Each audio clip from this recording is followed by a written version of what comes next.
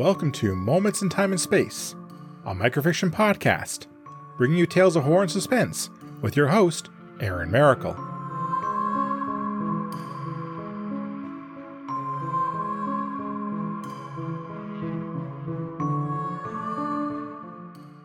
Hello everyone.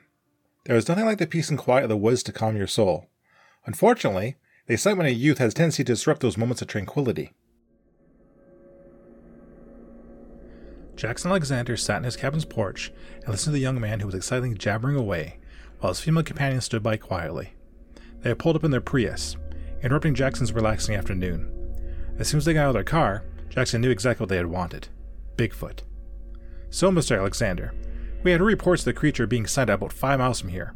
You said you lived here all your life, so you must have seen it, the slender male wearing a beret excitedly stated.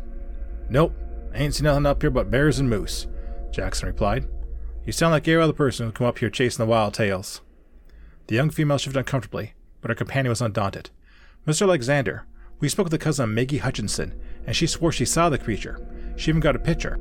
The young man took out his phone and showed Jackson an out-of-focus photo of something large and black. Looks like a bear, Jackson said, sounding bored.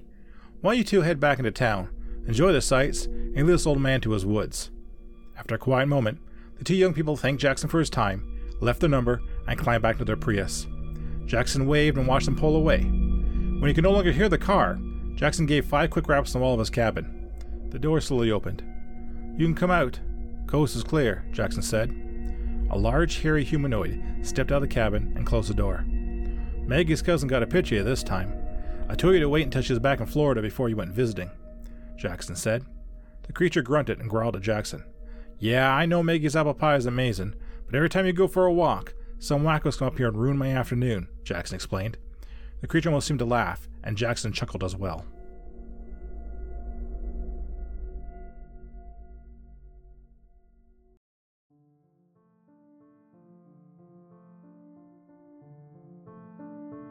Even Bigfoot knows a good apple pie when they see one. Thank you all for listening. If you like what you heard, please subscribe to the podcast and leave a review. You can also follow me on Twitter at MomentsInTAS. Feel free to recommend this podcast to others and help it grow. Please check out our Patreon page if you want to offer additional support for this podcast. The opening and closing theme is Creepy Night by Daniel Carlton. Until next time, be safe, be smart, and be well. See you soon.